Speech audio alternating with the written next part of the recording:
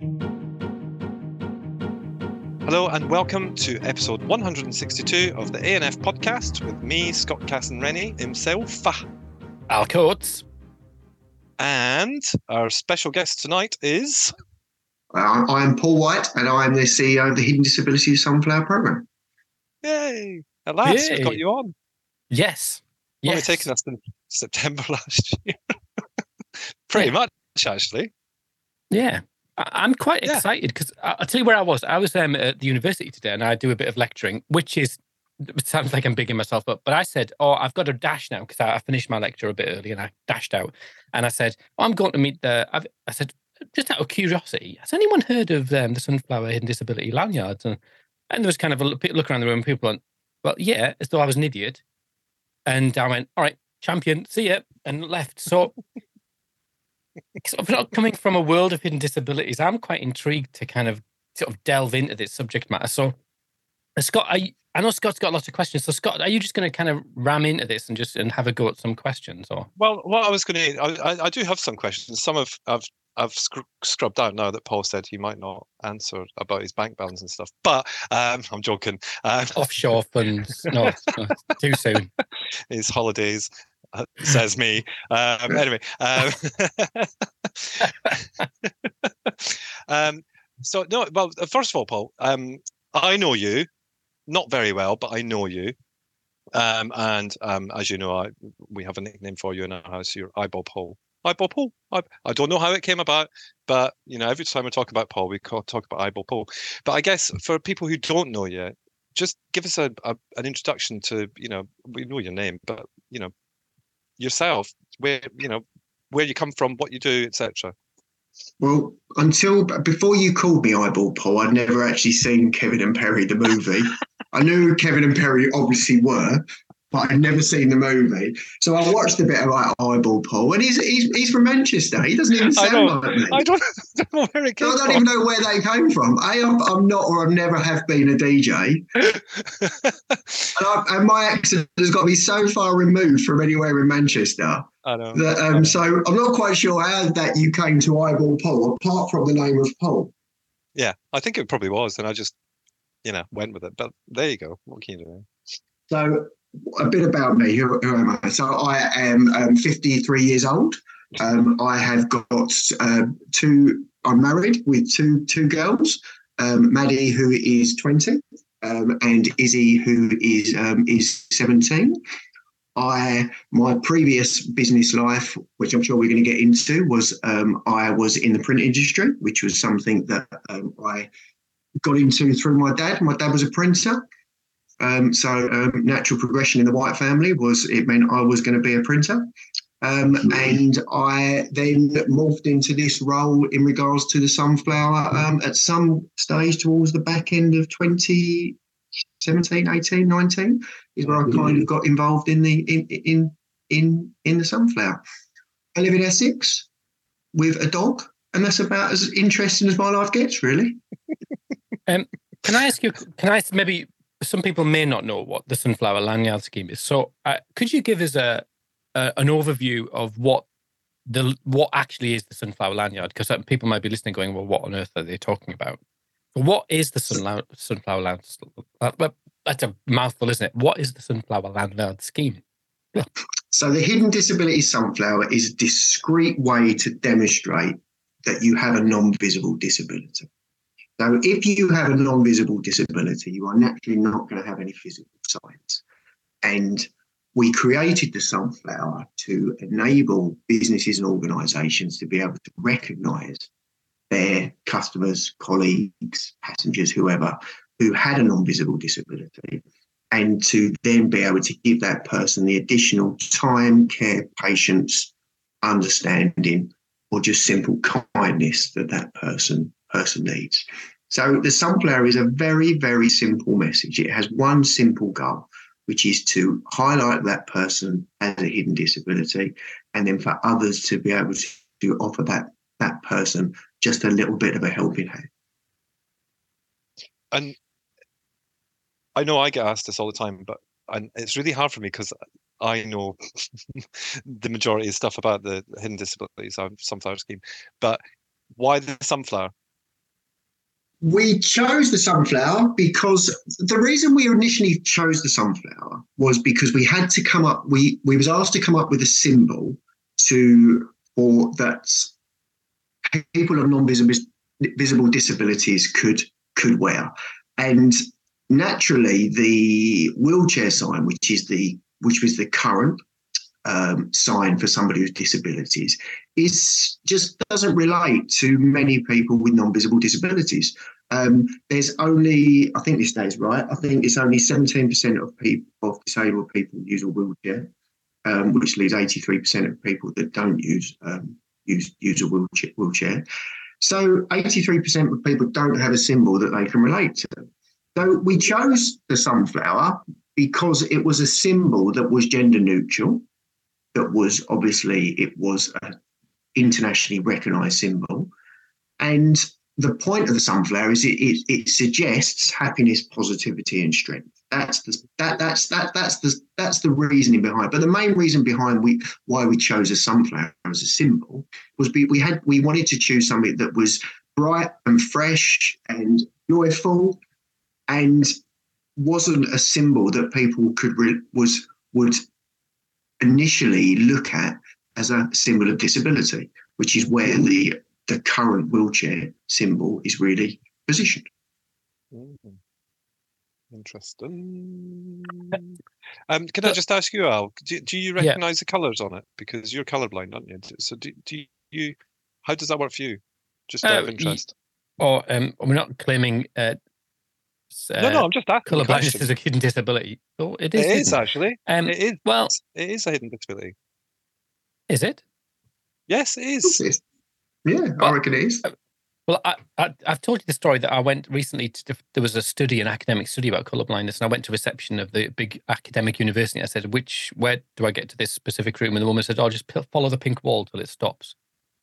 And so it was just like, honestly, these situations, I couldn't. I had to laugh, and we all laughed, and then I wept slightly.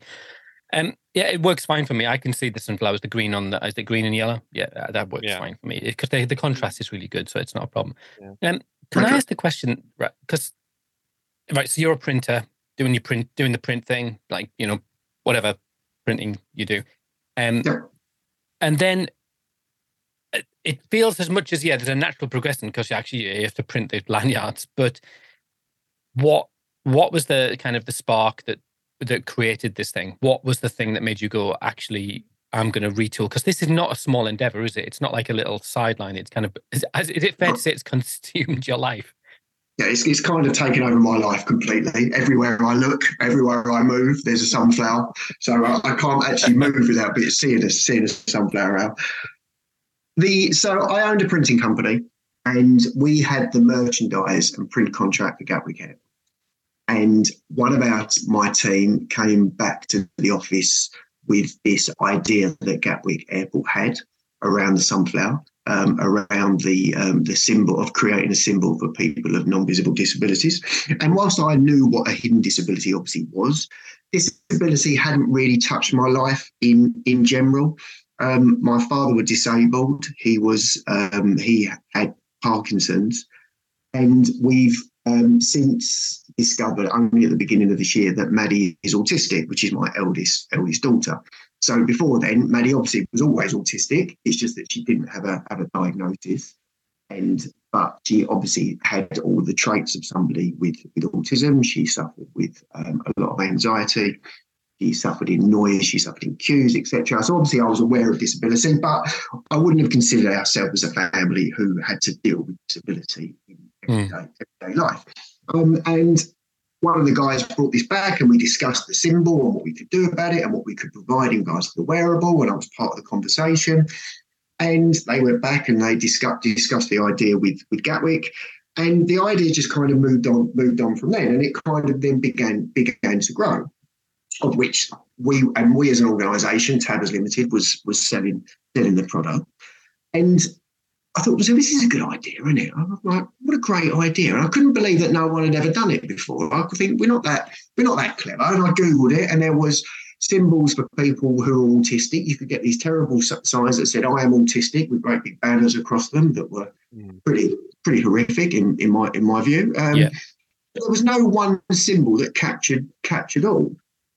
And the truth of the matter is, it was purely just a commercial decision. It was just a commercial decision. There was clearly a gap in the market for this, and we began to sell the product.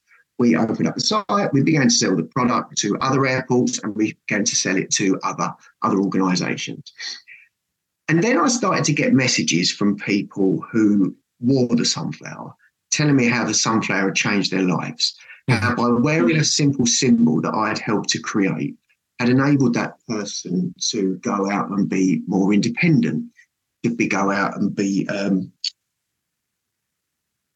more confident in daily life, purely by using a symbol. And the straw that kind of broke the camel's back to me was I had a message from a guy who used to play, or was playing walking football. So he had dementia, and he was playing walking football with his mates. And his wife used to take him every week. His wife used to take him to walking football. And because the bus company recognised the sunflower, he was able to get the bus on his home, there and back, safe in the knowledge and confident that he would be supported by the bus driver. And because of that, in his view, I'd given him his life. We'd given him his life back because he was able to go out and do something independent from his or his carer. And that really had an effect on me as a person. And it had a real profound effect on me. And I thought to myself, this is more than just flogging a load of merchandise. This has got something that could really do a lot of good for society.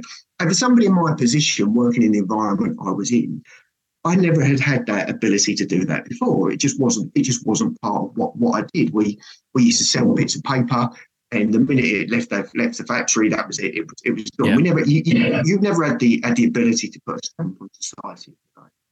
And that really had an effect on me, as I say, as a person. And from that moment, I kind of did a complete 180. I said, look, it's completely different. We need to focus really on people with disabilities, focus on how it would help people, focus on the effect this could have on society. And at that stage, I decided to move away from the business that I owned. I put somebody else in charge of that organisation. I formed the Hidden Disability Sunflower Scheme Limited, and I went full guns a-blazing, 100% in creating the sunflower as a program. And that's kind of my story, is how I went from there to there. And the truth is, I haven't looked back in regards to. I haven't looked back. I was back at the fruit company today, but I don't miss it in any shape or form. That environment, and to be in the environment I'm now in, which is something I've had to really work at in regards to, because it wasn't an environment I was initially comfortable in. It was a completely something new for me, so I was learning all the time, and I'm still learning, of course. But we do at the Sunflower, we do a series of podcasts, which Scott will know very well because he did one himself, and that's been such a huge help to me in regards to understanding people's conditions and understanding how people deal with their own disabilities, and that's really helped me on my journey. And really, kind of the journey's really only just starting for me as in regards to the Sunflower. I was thinking about your story in comparison to Madlug Dave. I can't remember his surname. What's his surname, Scott? Dave Linton. Yeah. Linton. Have you got a nickname for him, Scott? Something like Wide-Eyed Dave or? No, I don't actually. I must think of one. No, it's something will come. But we sort of used to call him Madlug Dave when we were trying to arrange the podcast.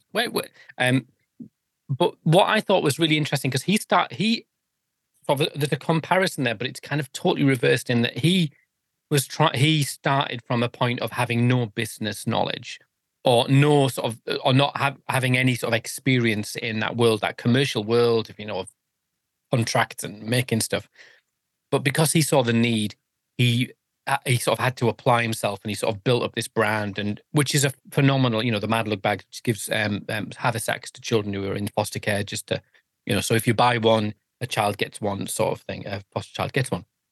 So, but yours is totally flipped in that you are, Frank, I've met you before, and I met you over the end of last summer. And I remember being quite kind of thoughtful about you being totally upfront about, I'm a businessman, and my inspiration is kind of to earn money, because that's what businessmen do, which is totally legitimate.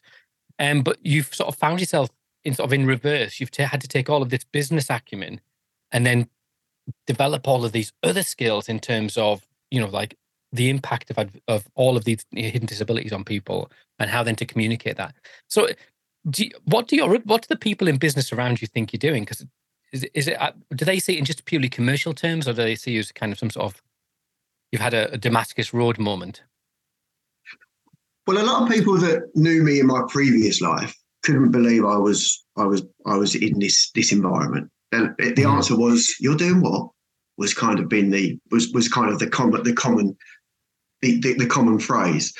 But we obviously adapt our in regards to, and you're absolutely right. I mean, I came in this from a business perspective, and one of the reasons that the organisation has been so successful is because obviously I brought that business acumen to this project.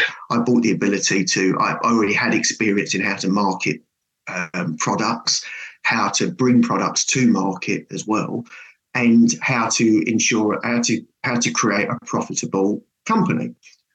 So all of that was my experience that I brought to the organisation, and as you rightly say, the areas I've had to learn is the elements in regards to how I promote and how I front, if you like, an organisation that supports people with non-visible disabilities, and that's been where that real learning curve has been.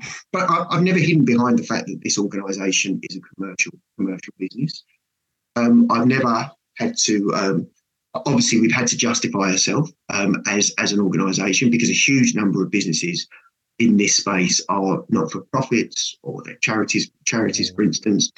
But I genuinely feel one of the reasons we've been successful is because we're not part of that sector. We've had that ability to. When I look at charities, or when I discuss with charities, I find these quite large and cumbersome organisations with so many middlemen stuck in the middle that nothing really goes anywhere. And we as an organisation are agile. We're very, very. We can make decisions very, very quickly. We make decisions that we think are going to make a difference to us as an organisation, as well as the community that we serve, and that gives us the ability to move at pace. And there's so many organisations that I see in the sector that we work in that just don't have that ability to do. Yeah, and I was thinking as well, in the UK, we've got a long history of business people doing good. We've got the Bourneville, we've got the Cadbury's, we've got the Terry's chocolate oranges, we've got Quaker Oats, we've got all of those. So it's not as though this is like, oh my goodness, a man makes money but he does kind things as well. It's like there's a really long sort of tradition of that model of actually people doing good business but using it for good, which is totally legitimate. Scott, I'm conscious that I could just ask loads of questions. I was just going to cover that off as well by saying, and hopefully you'll give me the answer that I'm hoping you'll give me, Paul. But it's not just like you're there to kind of run a business. You do give back, and can you please say the thing that I hope you're going to say. How do you give back to that community? Because obviously, you're running a business, that's fine. But what is it that you do to give back to that community? Well, we do. I'm not quite sure the bit you're getting at, so you can maybe tell me off screen that one, Scott. So maybe whisper it. But as an organisation, every penny in regards to the Sunflower is channeled back into the organisation. It's not that. So we do whatever we can. The goal of us as an organisation is to raise the profile of non-visible disabilities, to increasingly to raise. And I genuinely feel that through the Sunflower, we really have put not non-visible disabilities on the map, but we have certainly raised the awareness of hidden disabilities in general. The Sunflower now globally is the go-to symbol for people with non-visible disabilities. And there's so many countries and organisations on a global perspective that are recognising the Sunflower. Now, that has had to come from somewhere, and that's come from us being advocates, and that's for us for continuing to promote the Sunflower in every single form that we can. So I have got examples of where we've given back to the community. For instance, we gave back in regards to during COVID. We gave the NHS free sunflower training and free sunflower products for all of the vaccination hubs. So everybody that went to receive a vaccination could wear their sunflower lanyard and could ensure they were received.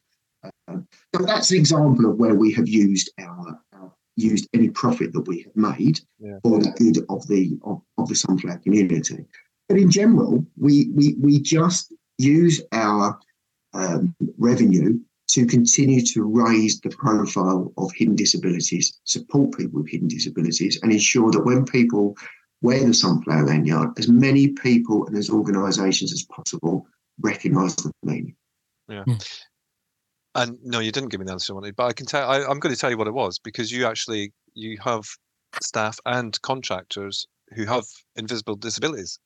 So, I mean, giving those people opportunities, whether it's 5 hours a week or 20 hours a week, you're giving people who have those disabilities the opportunity to continue working, even though they maybe can't work full time, or they can't, go out to work. They can work from home. They can, they can pick and choose their hours. I mean, to me, that's one of the massive things that I respect about the organization is that people can do that, and you're open to that, and not just in Ireland, not just in the UK, but every kind of office that you've got around the globe, there is somebody with a non-visible disability.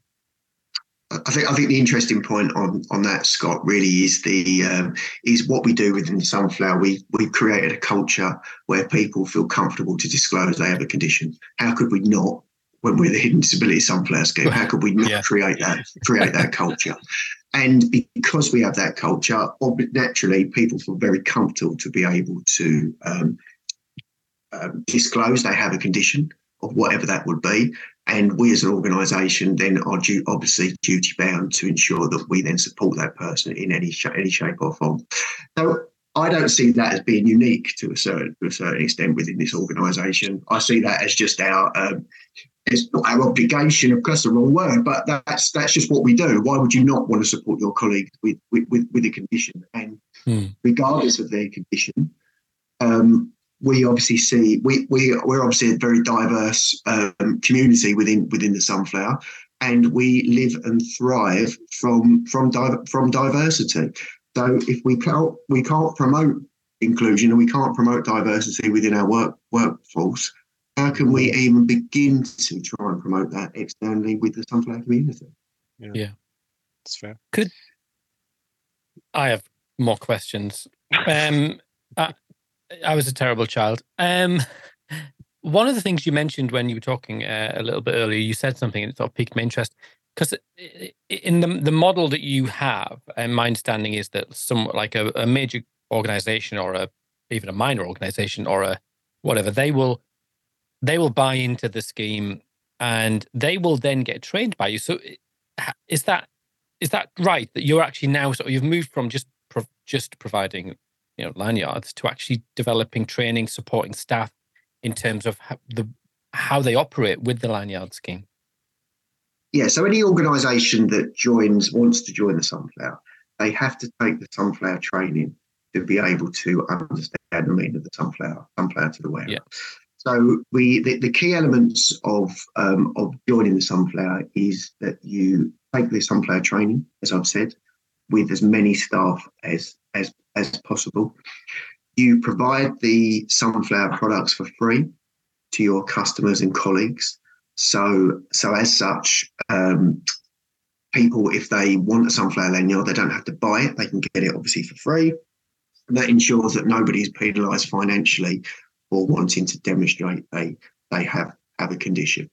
So we provide the Sunflower training. The Sunflower training is very, very straightforward in regards to see a Sunflower lanyard, recognise that person has a non-visible disability, and offer that person time, care, patience, understanding and kindness.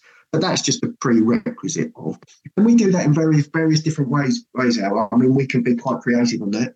With the larger organisations, we will obviously do webinars and we will do sort of quite traditional sort of training methods. But next month, we're in March, so in May, we are, so the Isle of Wight we are creating a Sunflower friendly island, which is the Isle of Wight. So wow. every business in the Isle of Wight can join the Sunflower webinar. So whether it's the large organisations such as the ferry company and the hovercraft going over, or it's Mrs Brown's tea room in the high street, all of these organisations get to join the sunflower, get to take the sunflower training for free. They get the ability to put their dot on the map to show that they're a location that recognise the sunflower. And our hope is we will create a sunflower-friendly island. So when a sunflower wearer visits the Isle of Wight, as I say, whether they're going to the bank or whether they're going to the pub or whether they're going to Mrs Brown's tea room, they will recognise the meaning of the sunflower and they'll give that person the support. So we're quite creative about how we do it because we want our reach to be as far and wide as possible. Whilst we recognise that the larger blue chip organisations, such as the banks or the supermarkets or the Tesco's of this world, obviously have the finance available to be able to invest in the sunflower program, we also recognise that the sunflower scheme is just as valuable for when that person is visiting, as I say, the dry cleaners or the cafe. So that's where we have to be a little bit creative. And again, I think that's where we're giving something back to the community because we're able to also onboard all of these organisations. And sunflower wearers can be recognised wherever they go, all businesses large and small. So from May Day onwards, that's where we create the sunflower-friendly island. And the hope is that sunflower wearers will visit the Isle of Wight and they'll have an experience there which will be better than it was if it wasn't sunflower friendly. I mean, that's potentially life altering for some individuals, isn't it? The ability to kind of just influence their transition through the world and their engagement in, inverted commas, normal society is remarkable. Can I ask Scott a question then? Because Scott, I know Scott travels. It's a borderline problem, condition. It's an addiction. It is an addiction. Because I was thinking, you've travelled with your sunflower lanyard. What's the experience with and without? Because I know that you've been open about the impact of your aneurysms and on how you feel in sort of certain environments. Did you not mention it to anyone? I don't think I've ever mentioned that. Have you not? Sorry. I mean, if I'm outing you, I'm really sorry about that. Listen, you know me, I like to raise awareness of these things. It's an interesting one because initially, and I'll be honest, and I'm sure that a lot of people feel the same. So Jacob has always worn a lanyard because obviously he has non-visible disabilities, and it was always like, put your lanyard on, yeah, when you're going through an airport, when you're wherever you are, and in the UK probably when we lived there, it was probably something that was more recognised than it is, or that it was in Ireland. And certainly, progress is being made there. But what was interesting to begin with was I was very reluctant to wear it, not because of the fact that I'm embarrassed to have a non-visible disability, but just because, to me, whilst it is discreet, it wasn't discreet, if that makes sense. I just felt like I was standing out by wearing it. But actually, what happened was that we were on a flight and someone nearly dropped a suitcase on my head, and I literally crapped my pants because I thought, do you know what? I've got two that are all right, but two that aren't all right. And what if that bag landed in my head? Or what if the cabin crew for the airline that came up with the wheelie trolley and whacked it against all the chairs and was like, oh, look at me, my bad driving. What if that had whacked up against my head? So for me, I became more confident wearing it when I realized the potential risk to myself, because my anxiety, not because these things were going to happen, but the anxiety that they might happen, and just to be recognized. But in terms of the recognition, it's not that I'm a mystery shopper for hidden disability sunflower. However, that would explain all the travel. That would explain all the travel, wouldn't it? Yeah, well, it's at my own cost. But but traveling with it, and traveling to places where I know. So as an example, last week when I went to Toronto, I knew the stopping points of, who recognized the lanyard. Last month when we went to Miami, I knew the stopping points. And it's not that I'm out to catch them out, but I'm always looking to see if they are looking. Do you know what I mean? So Miami Airport is a prime example of that. My anxiety of queuing is quite bad now. I don't know why. Just that's just the way it is. And the security queue at Miami Airport was terrible. We had like 4 hours, so we weren't going to miss the flight, but just my anxiety was completely heightened. And as soon as we got to the kind of entry point to the security queue, which is, was about 10 people in front of us to begin with, as soon as we got there, she saw the lanyard on me and Jacob, and she just put us through a different queue. So you do recognize this difference, but the thing is, it's not. They didn't have to do that. That's not what that's not what they've agreed to do, but that's just what she did, and she made it easier for us to be able to kind of traverse the airport, because I'm very well aware that she could have just said, is there anything that I can do for you? She didn't have to let us through the queue. It's not a queue jumping thing. And I'm kind of thinking back there to COVID times where and Paul, I know that I've watched an interview of you talking about this. The amount of people that misused the lanyard and tried to say that they were exempt from face mask wearing, but when they weren't really.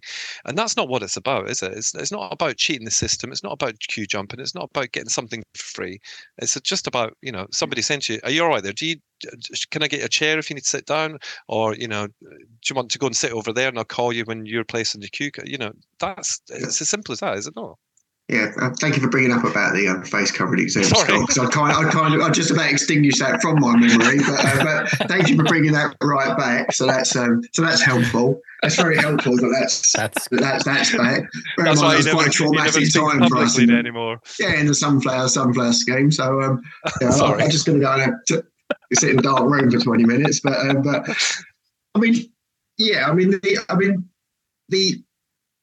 the misuse of the sunflower for us was enormously frustrating, and it's taken us a while for the sunflower to get back to its true meaning. But the reality is through the pandemic, there was so many people with non-visible disabilities who couldn't wear a mask because of their condition. And the way that we was able to measure that was through a lot of polls that we did. We did a lot of surveys about, can you wear the mask in regards to a sunflower land, in regards to your condition. And I'm guessing here, but I'd have to check our figures, but I think it was 77% of people could not wear a mask because of their non-visible disability. So that was such a huge number that we had to continue to support those people, regardless of the fact that it was hijacked by a certain element of society. And again, the reality is we could never measure how it was being used, because who's going to fess up to the fact that they're dishonestly using the product. Fortunately, now that's gone. There is no need to wear the sunflower unless you have it. It does nothing, as you've said, Scott. It does nothing for you apart from bringing awareness that you have a condition and you might need that element of support. And if a business decides that the best course of action of that is to take you and your family out of the queue and take you through a different lane, because that will be the best, because that would offer you the best experience, then for us as an organisation, that's great to hear. But that's never the communication that we give or the advice we give businesses. We just hit the core message. It's a visual cue that person has a condition, and for you to give that. And it's very, very easy for us to continue to give that message, because it's just the same one over and over. That's what it means. And businesses, of course, are going to continue to evolve that in the way that suits them. And for us, that's fantastic, because it continues to give sunflower wearers that better experience when they travel. I mean, using my own experiences with Maddie, we used to have challenges travelling because Maddie would suffer real anxiety in regards to travel, and very similar to what you mentioned, Scott. Queues, security, someone patting her down, someone going through her bag without telling her was real. Why is he looking in my bag, Dad? Was tends to be, and it was always come back. It will be okay. And before the sunflower lanyard, it was just something we had to cope with as a family. And once the sunflower was introduced, the first person when I first became aware of the sunflower and introduced the sunflower as a product was Maddie. That was the first person I thought, well, Maddie could wear that and she could wear that. And at the time, Maddie didn't have a diagnosis of autism. So she was only diagnosed, as I say, literally at the beginning of this year. It doesn't mean she was only obviously didn't catch autism in January this year. She was always autistic. It's just that no one officially gave her that diagnosis. Yeah. So So we as an so one of the reasons as an organisation, that's one of the reasons that we will not ask for proof, because the sheer number of people that do not have a diagnosis or a diagnosis isn't available. For instance, if you have anxiety, for instance, you're not going to get a diagnosis or a doctor's note for anxiety. So I've seen firsthand in how the sunflower has helped us by Maddie, and it's very similar to you, Scott. I'm like a mystery shopper walking behind her when we go behind. I was like, are you seeing this? It's always that. And whilst obviously I'm not saying it, in my mind eye, it's how many people I see us and looking at. And I am genuinely pleased to say that she does get recognition for the sunflower. And Maddie's mantra, as you keep saying to me, is phone, keys, sunflower when she goes out. That's what she takes out every single time. And while she doesn't always wear the sunflower around her neck, it's always in her bag, just in case she gets there's a situation or a circumstance where she feels she might need that support. And that's the power of what we do, I think. That's the power of what we do. Is by doing that, it's taken away from, and I'm using her as an example because it's the one I can relate to, it takes away that level of anxiety for her. It takes away that ability, and it gives her the confidence to go out and do everything that she should do. Yeah. So, I mean, you've mentioned Maddie. I've met Maddie, and I'm just trying to kind of bring this into our community, the adoption and fostering and special guardian kinship care. Are you aware of how intersectional the sunflower is? I know that we talk about non-visible disabilities, but it's kind of, to me, I was thinking about it earlier, and for our community, we have quite a large number of children who who are diagnosed and non-diagnosed with varying kind of conditions, whether it be autism, FASD, what's it called? Oh God, the word's just gone out of my head now. See, the brain thing, it comes and it goes. Developmental delay, that was the one I was looking at. Are you aware of how you've come, it sounds like you are, but how you've connected all these communities together with one symbol? It's not just somebody with a non-visibility, it could be someone, let's say, with dementia who's part of a senior kind of age group, children who are in foster care who may have physical and non-visible disability. Are you aware of that? Are you aware that you've done that, or is it just something that you kind of I mean, there was never, in regards to specifically that, there was no real strategy by us as an organisation about how we would implement this and how it would bond all of these communities together. It was just an idea that came about, and there was no other symbol that people could recognise and could demonstrate they had a condition. And how the world has clearly evolved so far from non-visible disabilities being hidden away. So it was something. So that child is that naughty child is hopefully that naughty child. People, not so many people think that about that kid. The hope for me is that go-to is maybe, and that's certainly hope that where I am in my space, and I can quite genuinely say that pre-Sunflower Lanyard, I was in that space where if I saw a kid kicking off, he was a naughty kid, and a parent really should do something to try and control that child. And obviously, through my journey through the sunflower, I've had to take a massive reset, and I am now completely aware of the challenges that many people face and how that stigma really is pushed upon families. So it was never, Scott, it was never a strategy by us to bring all of these together. We created a symbol, and the world, the UK and literally the world, have got behind this and have seen the value. And it's a community. They see it as the sunflower is a community. People I know who have hidden disabilities, and I will include my daughter in this, she's not ashamed of her condition in any shape or form. But what she does want is she wants a little bit of understanding. She wants a little bit of understanding from those around her. And if a symbol like the sunflower can bring all these communities, bring all of these people together, whatever condition, and give that person a little bit of understanding, well, big. Yeah. And it's interesting because I was flying from London back to Shannon last week after I came back from Toronto, and the airline doesn't recognise the sunflower. However, what happened was quite weird because there was a woman, about 20 people in front of me, who was going through the gate.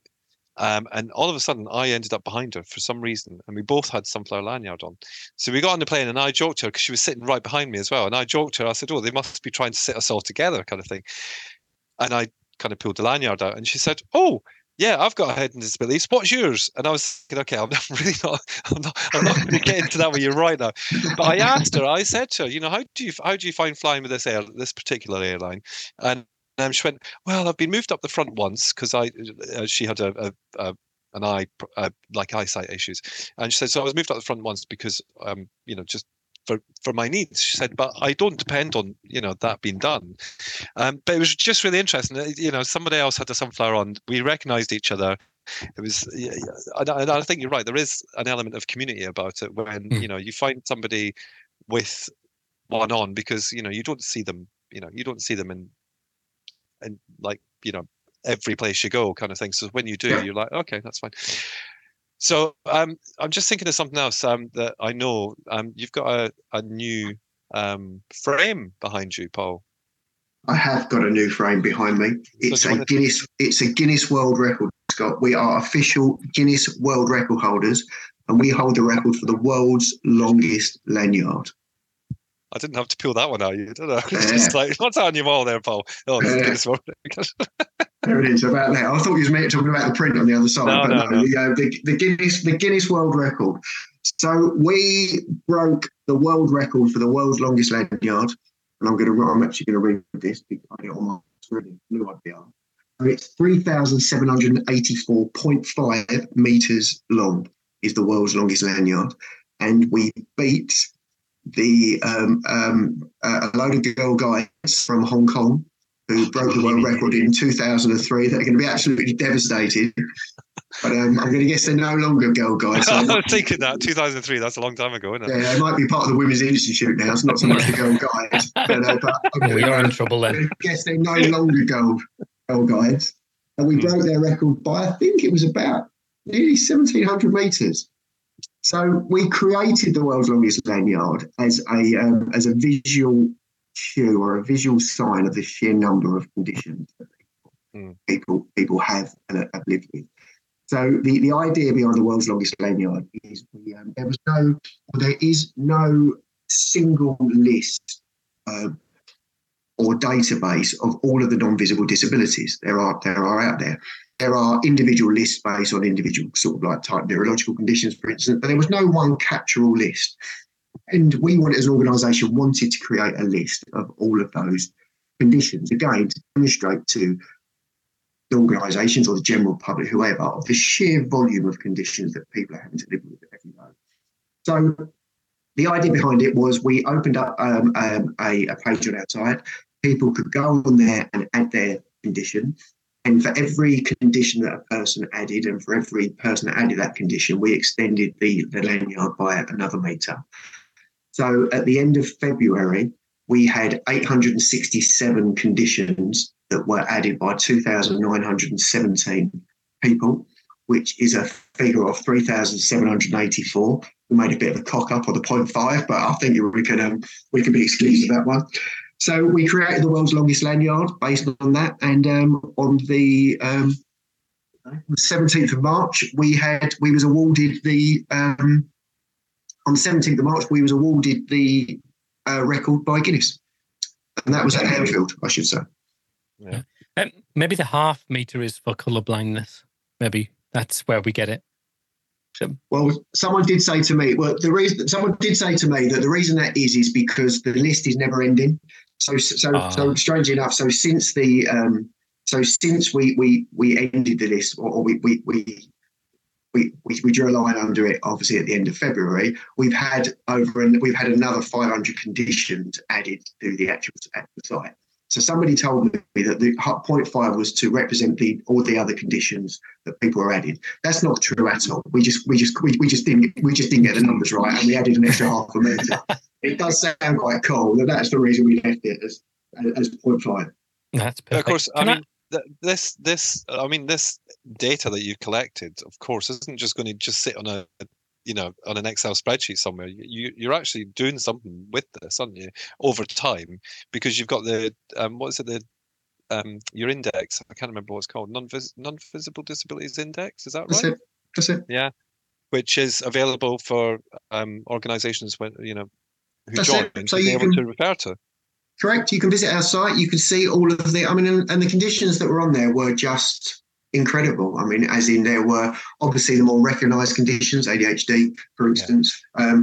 But then we had, for instance, we had Alice in Wonderland syndrome was an interesting one, where people see objects closer than what they really are, which is similar to Alice when she went through the looking glass. Really? So that's a syndrome that people. Somebody put on there a sunflower condition. So you've got or sunflower syndrome is what it is one of them on there. So there was a huge number of conditions on there, and as I've said, that it's never going to end. It's going to continue to grow because new conditions are naturally being found and discovered every single day. Scott, the hope is people. Well, it's on our site. People can visit our site. They can see all of those conditions that are on there. And we naturally use that when we're communicating to businesses as to the sheer volume of conditions that people are having to live with and the barriers that they face. Yeah. So I mean, maybe because you've been generous with your time, maybe to round up, tell me, what does the future look like in terms of from a business point of view, you probably want to take over the world because that's businessman, isn't it? But what are your realistic aspirations in terms of the scheme itself, and what would you like to see in sort of 5 years' time? So when we started the Sunflower Programme, it was naturally UK business.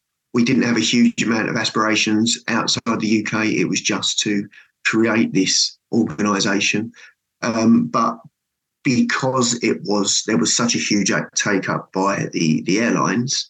Naturally, the Sunflower was going to travel, and it was going to travel to different locations. So for me, the goal here is for the Sunflower to grow the Sunflower globally. So the Sunflower now has got local offices in Ireland, of course, with Scott and FASD and the organisation that Scott represents, providing the Sunflower in Ireland. We have an office across the Nordics. We have an office in Holland and Belgium, in the UAE, in the US and Canada, in Australia. We are literally about to launch at the beginning of next month in Brazil, Chile, and Germany. So we are growing. So the goal for me is to continue to grow the Sunflower on a global perspective.